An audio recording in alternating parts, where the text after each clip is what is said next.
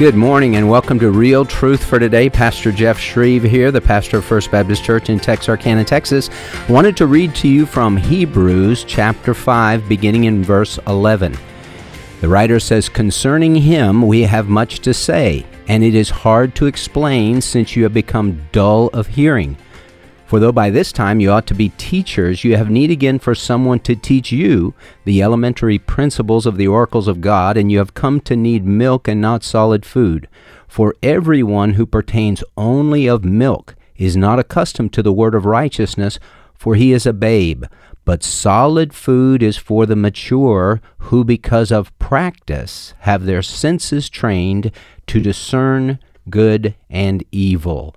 Well, welcome to the program. We want to take to heart what the writer of Hebrews says. We need to consume the Word of God and not just be on milk, but to be on solid food, on the meat of the Word, so that we can have our senses trained to discern between good and evil, between kalos, which is the word in Greek for good, and kakos, which is evil. Very similar words in the Greek language, but pulls apart in practice. And so we need to be people of discernment. Now, to help me today, as we talk about issues related to ecclesiology, issues related in the Southern Baptist Convention, issues that are on the minds of people and are being discussed quite a bit, especially as it relates to women pastors, is one of my favorite women, and that is Janet Mefferd. Janet is an award-winning Christian radio broadcaster who was heard on more than 450 radio stations nationwide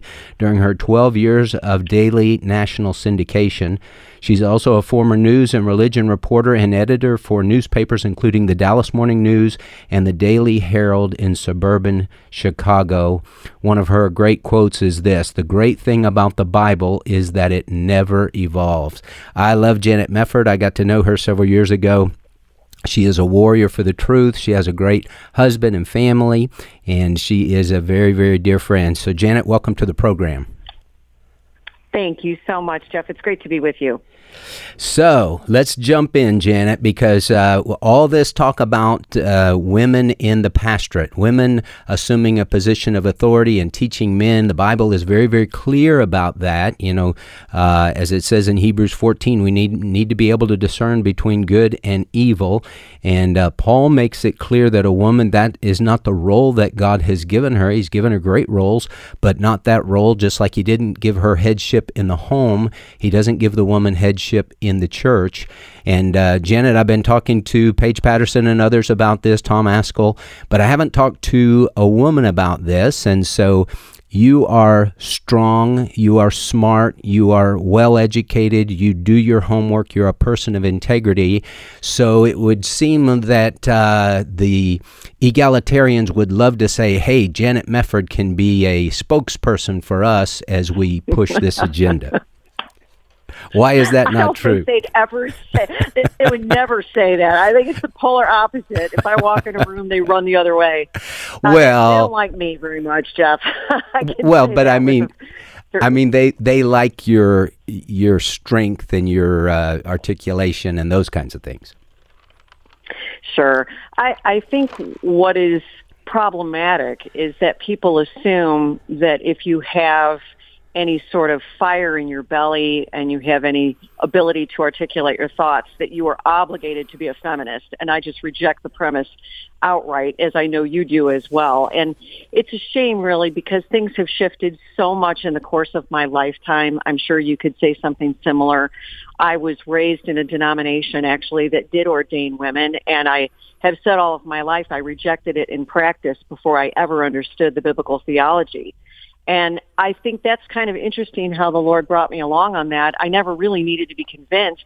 All I needed to do was read the relevant passages of Scripture and say, well, there it is. It's obvious. Why in the world am I in a denomination that's ordaining women? It's completely unbiblical. Certainly women have the gifts of the Spirit in many respects, and they're part of the body of Christ, obviously, and the church is composed of both men and women. But as it pertains to the office of the pastor, that is a man-only calling. And there's just so much Scripture to back it up. And knowing the principle that Scripture interprets Scripture, it's backed up even more when you apply that principle.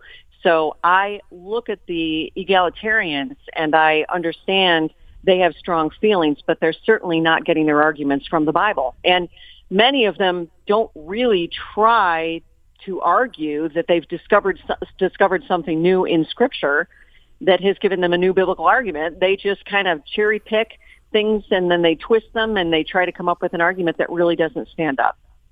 Well, so somebody like you, national syndicated radio program, and you were, you're sharing lots of great information, things that you researched and stuff like that. But you never felt in your heart, well, I need to be teaching this in a church.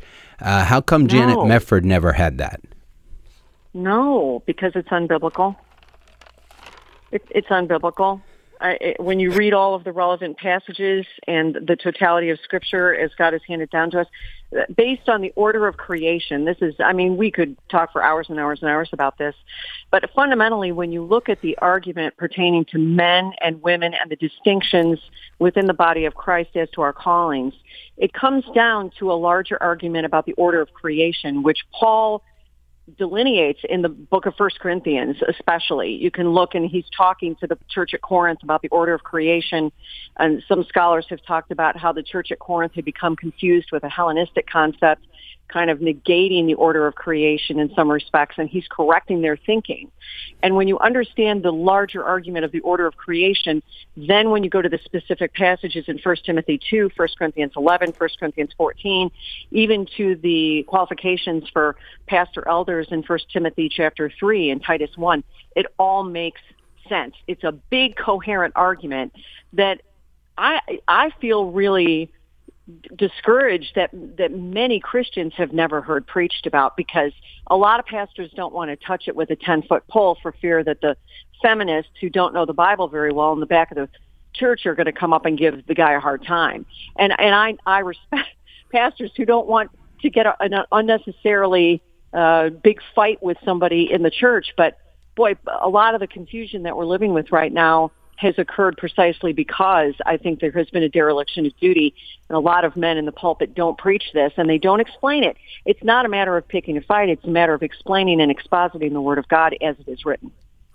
Amen. I just listened yesterday to a sermon by John MacArthur where he was talking about this issue, and he takes it all the way back to the fall of man, and he said, okay, this was the repercussions of sinning against God. The woman's desire was going to be for the man, but he was going to rule over her. And he said, obviously desire doesn't mean she was going to desire him physically, because that's not a bad thing. That would be the good thing. But the desire is the desire for control. Just like it says in Genesis 4, Cain's sin is crouching at the door, and its desire is for you. And so he brought it back to that. He said, this is just evidence of the fall of man. This is the consequences of sin, and a woman is always going to be fighting that to take control. Now, let me ask you this, Janet, because my wife is a very, very capable, very take charge, very confident person. I've always admired that in women, and I think that's one of the reasons that I admire you so much, is because you're very confident, take charge, but you realize that's not your place. So how do you deal with that as a woman, since you are very capable, and you didn't marry somebody just like you? So Charlie, as I perceive things, he's a little bit more like me in personality. You're a little bit more like my wife in personality. How does that work in your home to where you don't take control? Well, I certainly don't have a perfect track record, I'm sure, if you were to interview my husband. And he actually is pretty type A, so we can butt heads on occasion. But I think what it comes down to, it's really not that complex for me. Every single day, because I'm a Christian, I have to repent of my sin. And I have to go to the Lord, and I have to examine my heart in every area of my life and confess my sins. And if I do that, He is faithful and just and will forgive me my sins. And certainly, if I exhibit any traits of wanting to rule over my husband, I'm in sin. It comes down to something very simple, Jeff, in my book, and that is if I'm a Christian, then I have to obey the Lord, period. The end. And if I'm not obeying the Lord according to his word, that's my problem. That is my sin. And I don't get to point a finger at somebody else outside of myself and say, you made me do it. It's your fault. If you had treated me better, if you had given me more advantages, or even, in the worst situation where people blame God, and that's just, in my mind, blasphemy or borderline blasphemy, to begin to insult the potter and say, why did you make me thus? God has told us very, very plainly in Romans that he is the potter and we are the clay, and who is the clay to talk back to the potter? You're wandering into very, very dangerous territory if you don't realize who you are. I think when you talk about, when you mentioned Genesis 3:16 and the reference to Eve having desire for her husband, but he will rule over her, we see that problem for women in our culture all the time, the root of that. If you look at the women screaming at the Women's March, I want to be able to slaughter my child, it's my right, and they're out of their minds, and for a lot of women, there's anger against men, and a lot of what they do politically or socially has to do with anger and resentment against men, and some of it may be warranted. Maybe they were abused, maybe some man mistreated them, a father abandoned them, who knows what their issues are. But you see it all the time, and you see it in marriages, and you see it in boyfriend-girlfriend relationships, and you see it all across the spectrum. It doesn't alleviate men's responsibility to treat women well. That's a whole other subject, because that's true of them also. They need to repent where they were wrong. But I think it just comes down to mortifying your sin. And I certainly am not anywhere close to perfect on that. I think when you have a naturally feisty personality, that's something you have to deal with all the time. All the time. I'll tell you one thing that really helps me, though, Jeff, and I've been thinking about this quite a lot lately. When Jesus tells the parable or tells the story about, he was talking to his disciples about being humble and not wanting to always go, oh, who's going to sit at your right hand, Lord, when we're, who's going to be exalted? Who's going to be the most important person? There was a lot of that. And he said, when you go to a banquet, take the lowest seat. Remember that? Yeah. Take the lowest seat. Because if you take the lowest seat, you can always be invited up. But if you take the highest seat, you run the risk of being sent down at the banquet. Yeah, that's and for sure. I've been thinking about that so much, and I thought it is the duty of every Christian to say, Lord, put me in the lowest place. And that is supernatural. We don't want to do that in our flesh. We don't want to do that. We want to be noticed. We want to have followers. We want people to listen to us. We want people to respect us. We don't want to take the lowest seat at the banquet, but that's what Jesus told us to do, metaphorically. And that's always on my mind. And I think that's helped me a bit. Janet, take the lowest seat. Yeah, if you're going to move up anywhere, the Lord will move you up. Don't seek glory. The glory is God's. And you need to listen to him, and you need to obey his word. He's in charge. You're the clay. Do what you're told. That's really as simple. It's as simple as that for me. Not easy to do, but that's the way I have to think about it. Right. It's a good word. Humble yourself on the side of the Lord, and he will lift you up. God's opposed to the proud. He gives grace to the humble. Janet, I think that for so many pastors, we struggle with that because, as I heard in a prayer Adrian Rogers said one time, he said, Lord, if I'm known or if I'm unknown, I just want to be yours. And there's a strong desire within all of us to be known. I want to make my mark. That's not necessarily bad, but it can be bad if it's not channeled in the right direction. Well, you're listening to Real Truth for Today, and I'm your host, Pastor Jeff Shreve, and we're talking to a lady that I have admired for a long time, just a wonderful warrior for the truth, Janet Mefferd. And I love Janet and her husband, Charlie, and her wonderful kids, and just the fact that she stands up, she speaks the truth in love, she doesn't back down, she doesn't come half-baked, she does her homework. And I love to visit with her about culture and the church and see what's going on. And so we're talking about the big issue of women in the pastorate. So don't go away. We will be right back.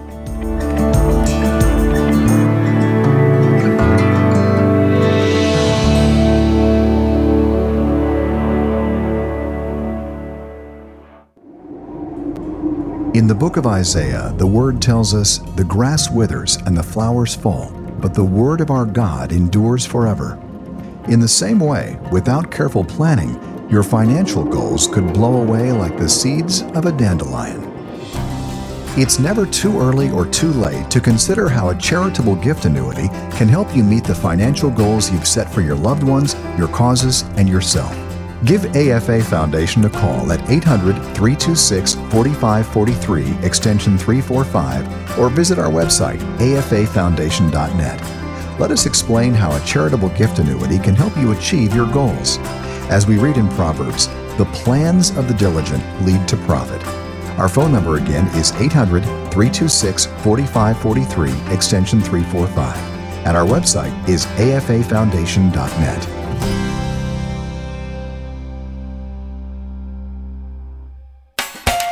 Traveling more than 10,000 miles by foot across the lands of the Roman Empire, many more by sea, the Apostle Paul helped shape the history of Western civilization with the gospel of Jesus Christ. I'm Charles Morris. Join me to retrace his steps and a program series this week called In the Footsteps of Paul.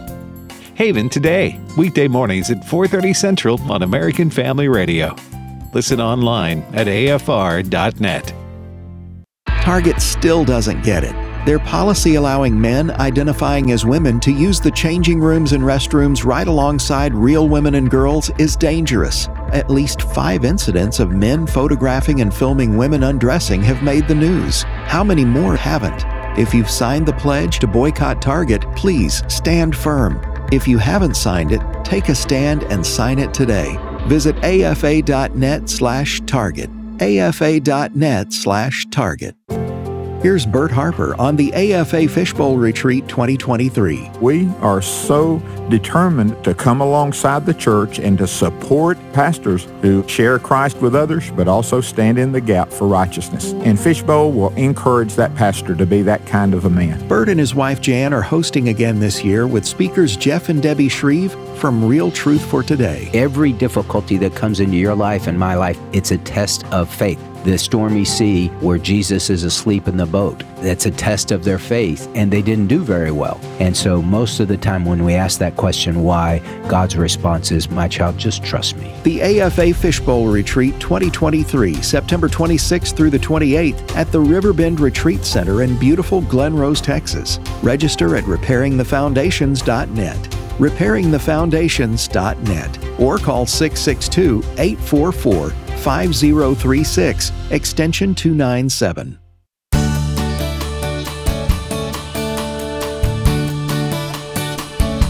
Welcome back to Real Truth for Today. Pastor Jeff Shreve here. We're talking to Janet Mefferd.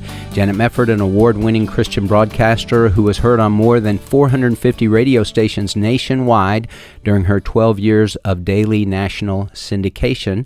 And we're talking to a strong woman about women in, not women in ministry, because we want women in ministry. God has gifted women for ministry, but women that want to take the reins, women that want to be in the pastorate, that want to be ordained, that want to preach on Sunday morning.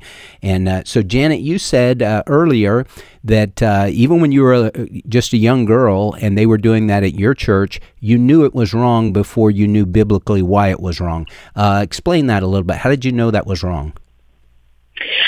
It was a really interesting story. Yes, the denomination in which I grew up was already ordaining women when I was a child, and I didn't really know about it except for the fact that you would have denominational leaders come in, I don't know, every now and then and say, we're ordaining women, hire them. It was they're basically giving us a lecture and chastising our congregation that, you know, we only had male pastors and shame on you, you should hire some of these women. So I thought that was a little weird. But what happened to me was I was a little bit older. I was on a missionary trip, and I happened to go to one of the churches, and there was a woman who was interning there, and she had been a student at our seminary. And I started to talk to her, and I'd gone to the church, and it just was weird. I was like, what is she doing here? This just because women are not men, and it just didn't sit right with me. And I couldn't have explained to you all the details of why that was at the time, but I was listening to her, and I got talking to her after the fact. We were all having a picnic or something, and we were sitting at the same table, and I said, why did you decide to become a pastor? I thought it was weird. And she said, well, because growing up, I would listen to all these men preach, and I thought, I can preach better than that. Mm. That was her response.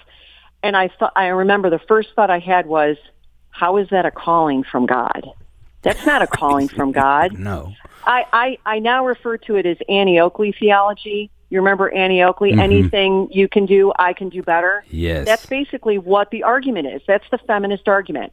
It's a social justice argument of women's rights, and women have the right. Women can do just as well as men can do, and they have talents and they have gifts. This is exactly what Rick Warren, by the way, was trying to argue just recently with the whole SBC, expunging Saddleback from the SBC.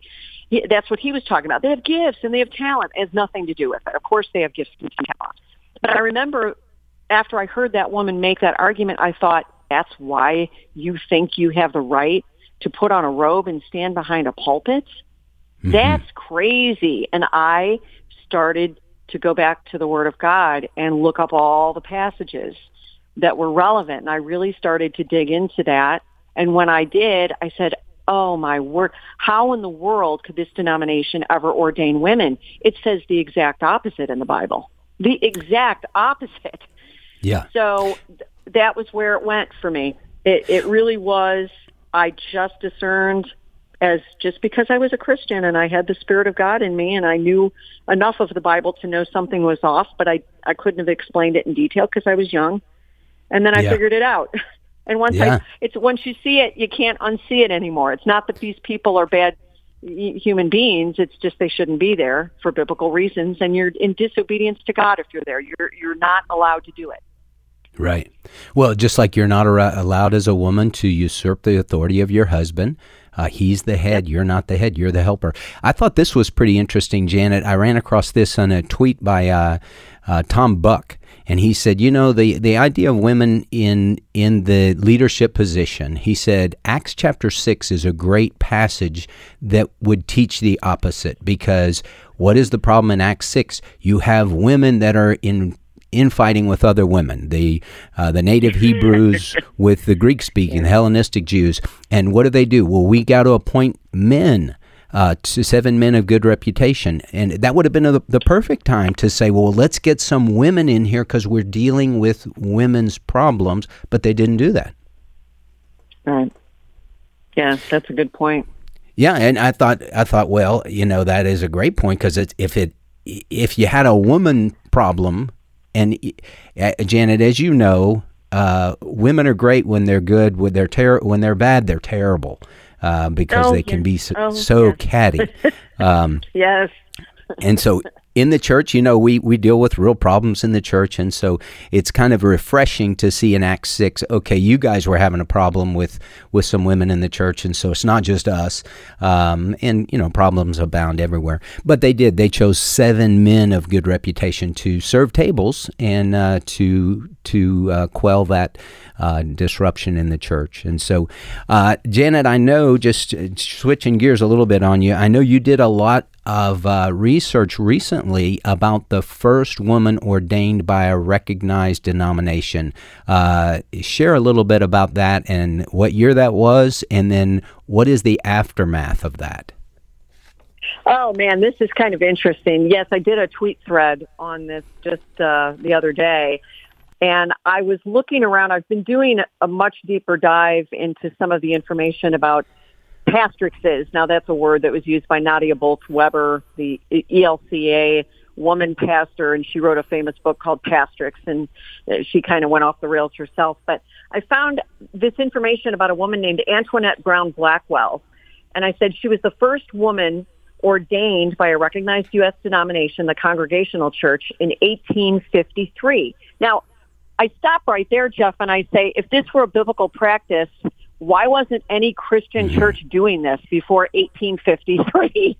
Okay, right. That's a whole nother. You'd think somebody somewhere along the line who is a great and apt scholar would have said, hey, wait a minute, we need to include women, but no.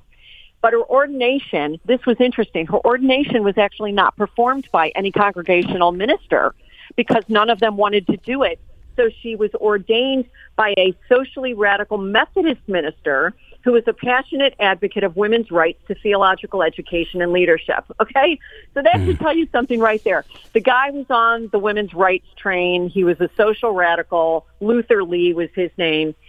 She made the argument at the time. She was against Paul's admonitions against women and said he was just talking to the woman in that church. Where have we heard that argument before? And then she said the Bible and what it teaches about women doesn't apply in our modern 19th century.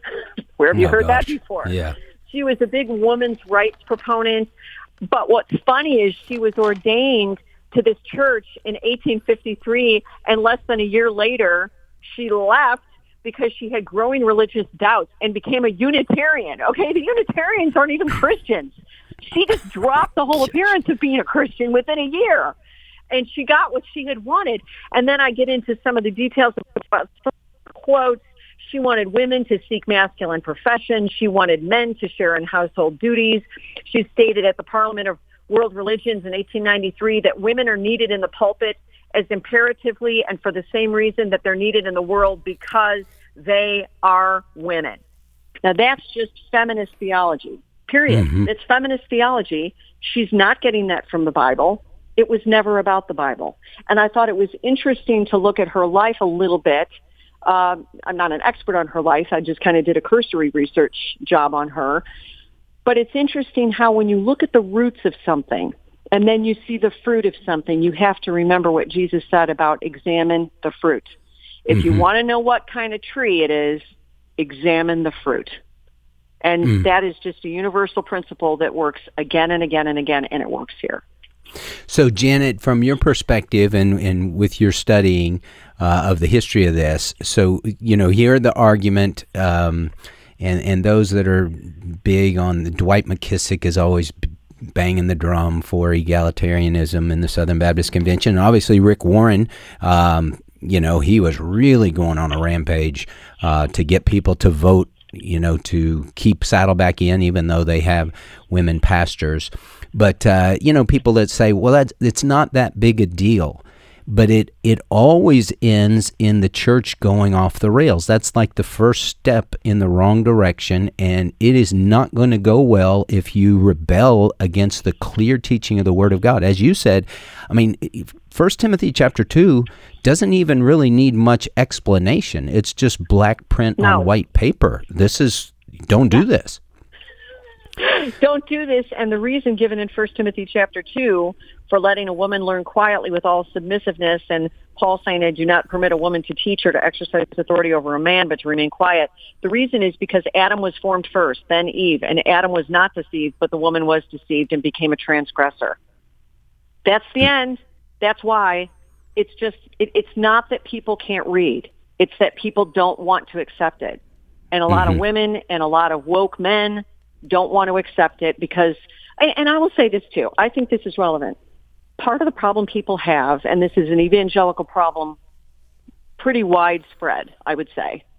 We get a lot of our theology from the culture. How else do you get churches flying rainbow flags? How else do you get churches bringing in women? Usually with rainbow flags around their neck. You've seen some of these mainline denominations, and they have their pastoresses, and they have these long sashes around their robes, and they're rainbow. And if you think about this theologically, you're thinking to yourself, why? Why is it? Because the same social justice hermeneutic that can justify feminist theology is the same social justice hermeneutic that is used to justify homosexuality. That's why.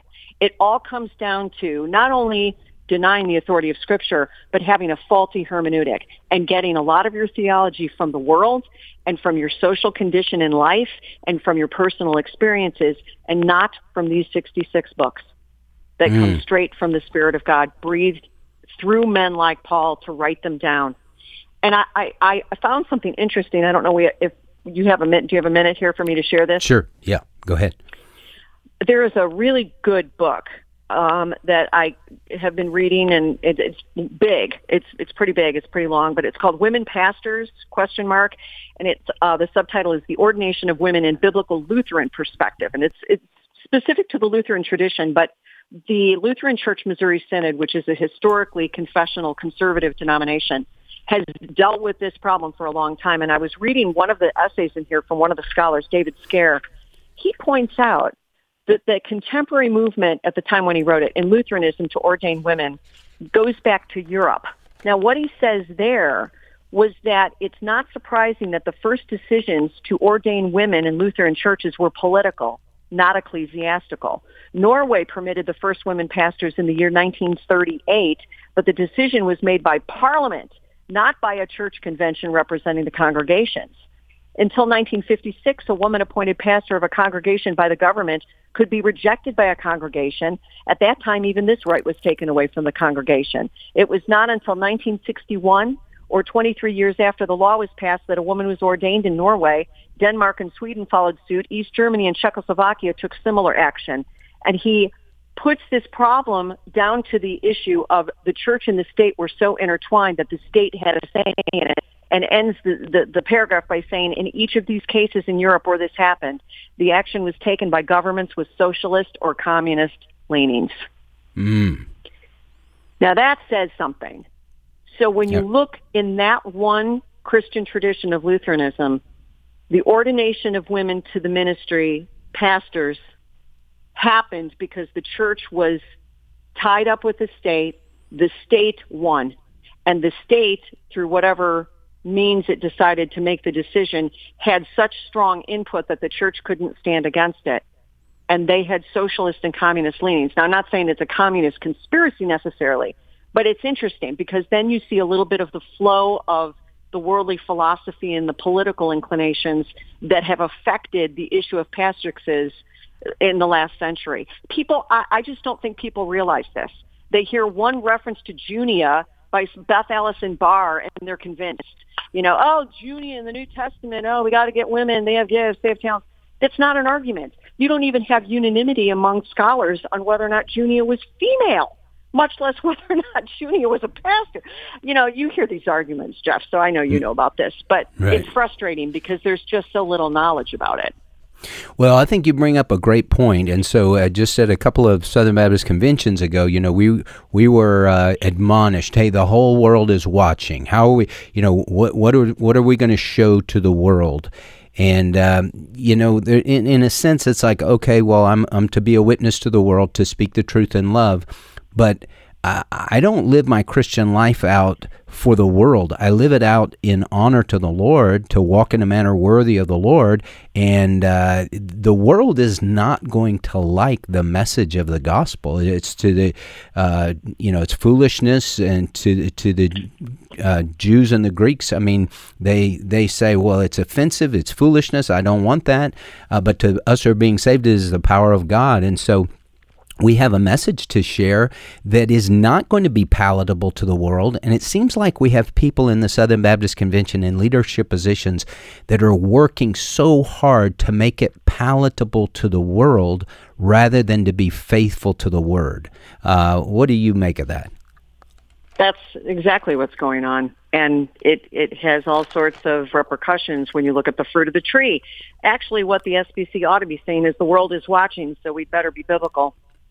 Right. Because that's what real Christians should say. We better honor the Lord because we are his ambassadors, and we are to stay true to his word, and we are to honor and give glory to him and him alone. And the world can deal with it. We are not of the world, and we have forgotten that.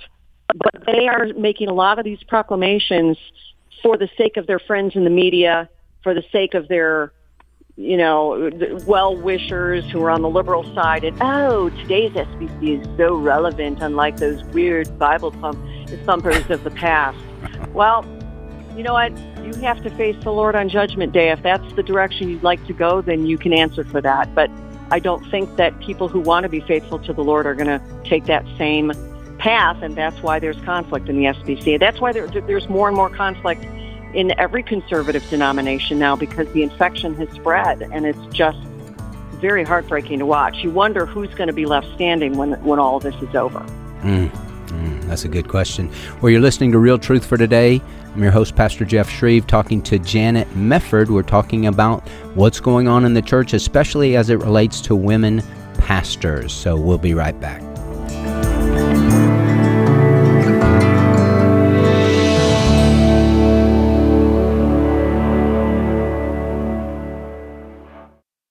Hi, this is Todd Nettleton with the Voice of the Martyrs Radio, inviting you to the Hearts of Fire virtual event on July 14th.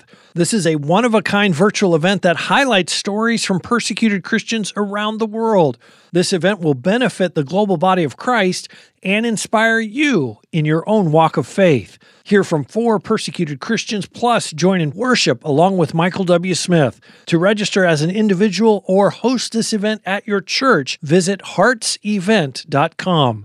What does the American Family Association stand for? We believe that our ministry, as well as everything in the heavens and on earth, belongs to God, and our role is that of a trusted manager. These values and more are part of our mission to inform, equip, and activate individuals to strengthen the moral foundations of our culture. We also support the church. We want to be a leading organization in biblical worldview training for cultural transformation. Thank you for standing with us. Hi, this is Miki Addison, inviting you to join me, my husband Will, and our kids at the Ark. We'll also be joined by Wesley and Walker Wildman and their families as we host AFA at the Ark October 26th and 27th. We'll have special presentations from Brian Osborne and Ken Ham, the founder of Answers in Genesis and creator of the Ark Encounter. You know, with God, nothing is impossible. That's what His Word says. I see God's hand in just so many miraculous ways. AFA has reserved a block of rooms at the Marriott Cincinnati Airport Hotel to be available at a discounted rate, including several meals. What an opportunity for fellowship. We'll also have presentations and panel discussions with the Addisons and Wildmans, as well as worship together. Space is limited. You can learn more and register at marriagefamilylife.net. That's marriagefamilylife.net. It's AFA at the Ark, and I hope to see you there. There's a culture war raging in America, and like it or not, we're in the battle. Sandy Rios, AFA's Director of Governmental Affairs and the host of the podcast Sandy Rios 24/7. For 40-plus years, American Family Association has been fighting for biblical values in America. We've been here to shine the light of Christ into a dark world and to stand against the evil of the day. And by God's grace, we're making a difference. One vital way that you can join forces with us is through a charitable gift annuity with the AFA Foundation. The charitable gift annuity will benefit you and help ensure AFA is in the fight for years to come. See if a charitable gift annuity is right for you. Call the AFA Foundation at 800-326-4543, extension 345. That's 800-326-4543, extension 345. The AFA Foundation, the Financial Stewardship Division of the American Family Association.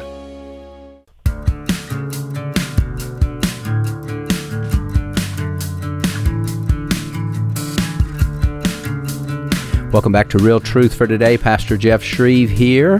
We're talking to Janet Mefferd, and we're talking about the issues in the church. And one of the big issues that's being discussed and argued about is women, not women in ministry, but women in places of authority in ministry, women in the pastorate, women ordained as pastors, and women that are exerting authority over men. The Bible is very, very clear. We are not to do that. Men and women have roles. We are equal before God, but we have particular roles. And I love the fact that Janet doesn't back down, even though she's a strong woman. She recognizes, hey, this is the role that God has given women. This is the role that God has given men. We're going to have to give an account of our lives to God. How well did we function in the job description that He gave us? And so, Janet, let's talk a little bit about the Rick Warren situation and Saddleback. Were you surprised at all with how strongly he was advocating for people to get on board with his position? I actually was a little surprised. I mean, he put out all these tweets. He put out some videos. He did an open letter. He put out a messenger's guide. I mean, he was working overtime and seemed very mad about it and agitated. And I remember thinking when I'm looking at all of this, didn't you step back? Why? What are you doing? Clearly, he didn't like the decision, and he made some big pronouncements about we only disagree over one word, man, and this is not what the SBC has done historically. We don't have to agree on everything in order to associate together, and he didn't like it. what I found interesting was he had one tweet where he was making his case, and he said something along the lines of the fact that he had read 100 books on the issue of women in ministry, and he changed his mind. And I thought to myself, all right, I know I tend to be a cynic, but I don't believe you read 100 books. Sorry, I don't believe you read 100 books. I don't believe it. You can prove me wrong, but I don't believe you. And how he didn't come out saying, but Scripture says this, and Scripture says that, and Scripture says this, and Scripture says that. He did make reference, I think, to some concordances he had looked at as well. But it was almost as if he was making the argument, I'm Rick Warren and I know stuff. How dare you try to kick us out of the SBC? Mm-hmm. That's how it came across to me.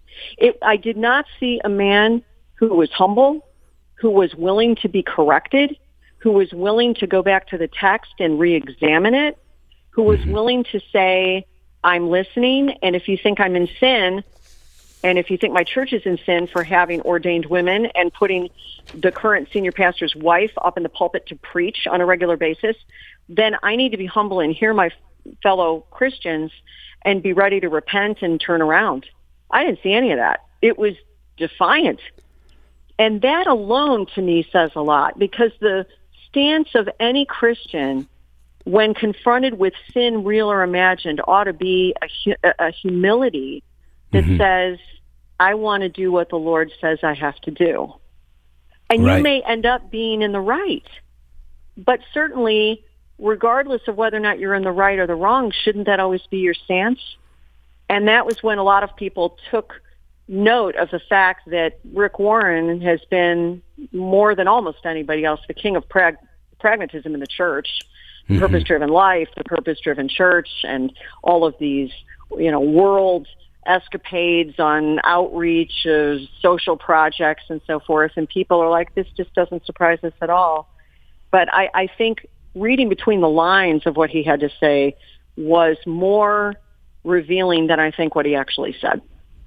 Well, it's like Chuck Kelly's book. Dr. Chuck Kelly, the president emeritus of New Orleans Seminary, wrote the book, the brand new book called The Best of Intentions, where he's really looking honestly at how are we doing in the Southern Baptist Convention, especially in the North American Mission Board. How are we doing? We're spending millions and millions and millions, tens of millions of dollars.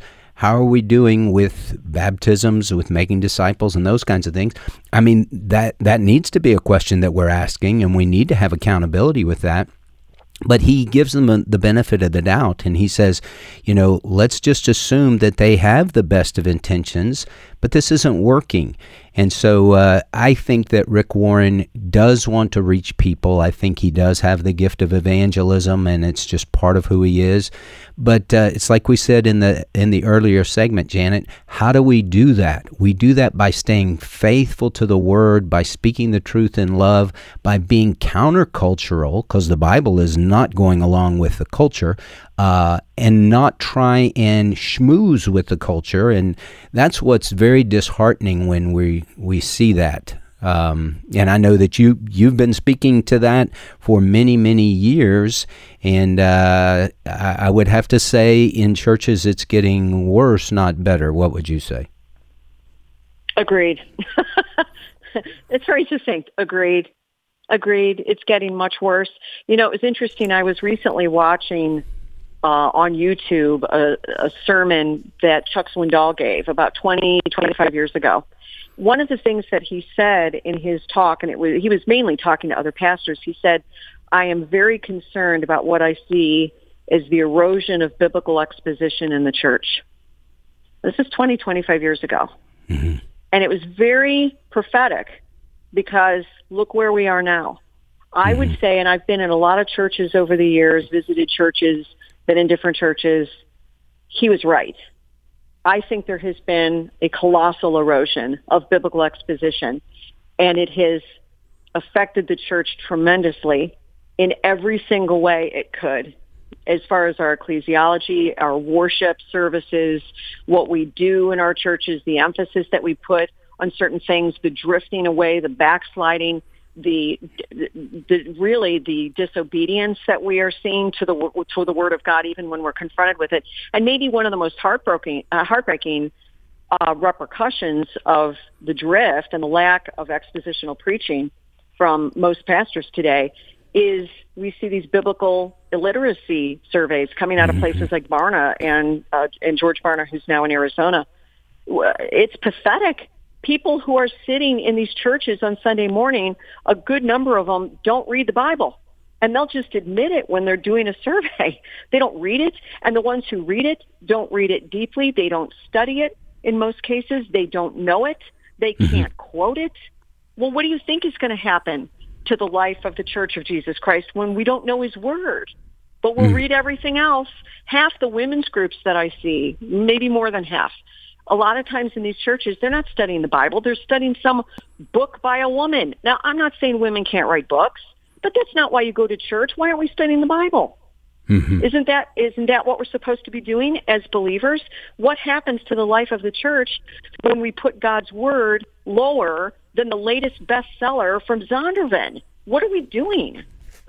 That's a great question.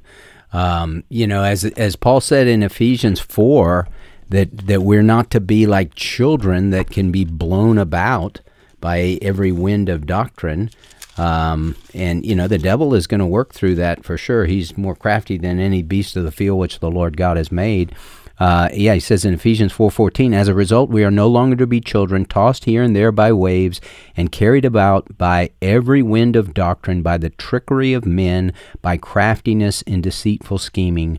But, speaking the truth in love, we are to grow up in all aspects into him who is the head, even Christ. Yeah. And so, as we began the program, we said we have to have our senses trained to discern good and evil. We have to eat solid food. Go ahead. Yeah, right. No, you're absolutely right about that. Well, and, I think one of the challenges for a pastor that I feel, it's like, okay, and this is something John MacArthur has gone to, probably 30 years ago. Everything he gives is a biblical illustration. He doesn't use many contemporary illustrations because, as he says, that makes your preaching timeless. If you're talking about, something that happened on Good Times, that was in the 80s. So automatically you're stuck in there. And but if you tell an illustration about Elijah or Elisha, it's timeless. It's in Scripture. Yes. And but from a preaching standpoint, you have to do a lot of background in those stories because people don't know them. Like they used to. You used to just make a reference and everybody was with you. We were tracking on Abraham sacrificing Isaac. Now they're like, who's that? They don't know. Yeah. So, well, that's why we need pastors like you. True. There you go. Okay, let me ask you some. I always like to ask you some controversial things, but what is Janet Mefferd's take on Beth Moore? Oh, you had to throw that one at me. Okay.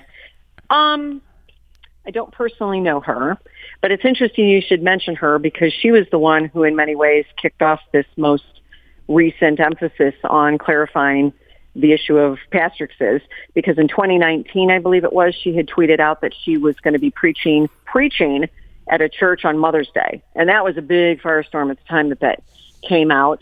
Mm-hmm. And what's interesting about Beth Moore is when all of the woke stuff became more prominent, she was showing her woke credentials, as it were. Mm-hmm. She was showing more and more inclination to be social justice oriented, I should say. And eventually she left the SBC. She just left the SBC. I think she's Anglican now, and she's embracing the whole issue of women leading in the church, which doesn't surprise me. When you see somebody begin on a trajectory, generally speaking, you can predict where they're going to end up unless they repent and unless they're corrected and they listen to the correction. So I think she's done a lot of damage. There are a lot of videos online of snippets of her doing various appearances before women. Some of her theology is just out there. She does some very strange things, has said some very strange things. Not that everything that she said is terrible, of course. You have to take the entire body of what she said and be fair about it. But I'm not a fan. I think she's done a lot of damage. I think that there are a lot of women who follow her, and it's because she's famous and she's pretty and she's energetic and she's got a big ministry, but I've never been a woman who has been drawn to women like Beth Moore. I avoid women like Beth Moore. Mm-hmm. Yeah, the substance is not there. It's kind of style and it's pragmatism and those kinds of things. Okay, so what would you say to the argument, Janet, that you Southern Baptists talk out of both sides of your mouth because you have Lottie Moon and you have Bertha Smith, two really prominent missionary women that had a lot of influence in the church. So you have people that try and say, well, they would preach there in their missionary positions, and they would come back home to the States, and they would be speakers at church on a Sunday morning. What would you say about that? Well, those particular women, since I'm not a Southern Baptist, I don't know enough of the ins and outs of their ministry to be able to get into the details on that. I would say that I'll just make a general comment on that. Any woman anywhere who is preaching on a Sunday morning in a church shouldn't be doing it. And the men should not be allowing it. Mm-hmm. Now, I don't have a problem if you have a woman in a different gathering, maybe sharing a testimony, or there are all kinds of things women can do. All kinds of things that women can do. But when you look at these passages pertaining to women preaching, for example, when you were talking about some of these passages in 1 Corinthians, let's go to 1 Corinthians 14, for example, in verse 34, the women are to keep silent in the churches, for they are not permitted to speak. And from what some of these scholars say, that Greek word, when it's used in the context in the New Testament of pertaining to the order of service, the word is always used in the context of preaching. They're not to preach, but are to subject themselves, just as the law also says. Unless any feminist comes along and says, well, this is Paul's opinion. If you jump down to verse 37, it says, if anyone thinks he's a prophet or spiritual, let him recognize that the things which I write to you are the Lord's commandments. So this is a Spirit-breathed word of God right here in this passage just as much as the rest of Scripture. I don't feel comfortable with women speaking in the Sunday morning service. I don't. Mm-hmm. And it's gotten much more lenient over the years because I think a lot of men in the church don't want to seem like they're misogynistic or too patriarchal. Mm-hmm. But there are a lot of women who don't even like it. And women who don't like it are not the problem. The women not liking something is not a reason not to do it. But going back to Scripture, every woman has to be faithful to Scripture and every man has to be faithful to Scripture. Right. And it doesn't matter what the culture is doing, and therein lies the problem, because there is so much pressure on pastors and leaders in the church to make the women happy. Why? Because women have become the majority in the church. Mm. They are the majority of people who are taking a lot of these volunteer positions as men back out. And this is another problem. The more feminized the church becomes, the less men want to be there. Mm. So what do? You have a conundrum. Okay, well, the people who want to help are the women. All right, well, we'll let the women help. Once you let in too many women, you may have just set yourself up for a feminized church. Where do you think that's going to end up? In many respects, it's a slow burn, but that's where it ends. It ends with feminist theology to some extent or another. It ends with things like Rick Warren or other people in the SBC saying, well, let's ordain these women. They're good women. They have talents. Maybe their intentions are not bad, but you've drifted. Yeah. Great word. Well, Janet, thank you for being my guest today. Janet Mefferd has been on today, and you're listening to Real Truth for Today, or thank you for listening to Real Truth for Today. I'm your host, Pastor Jeff Shreve, and I look forward to being with you again on Monday. Hey, make it a great weekend, and shine for Christ and share what great things God has done for you, and He will use you as His witness. God bless.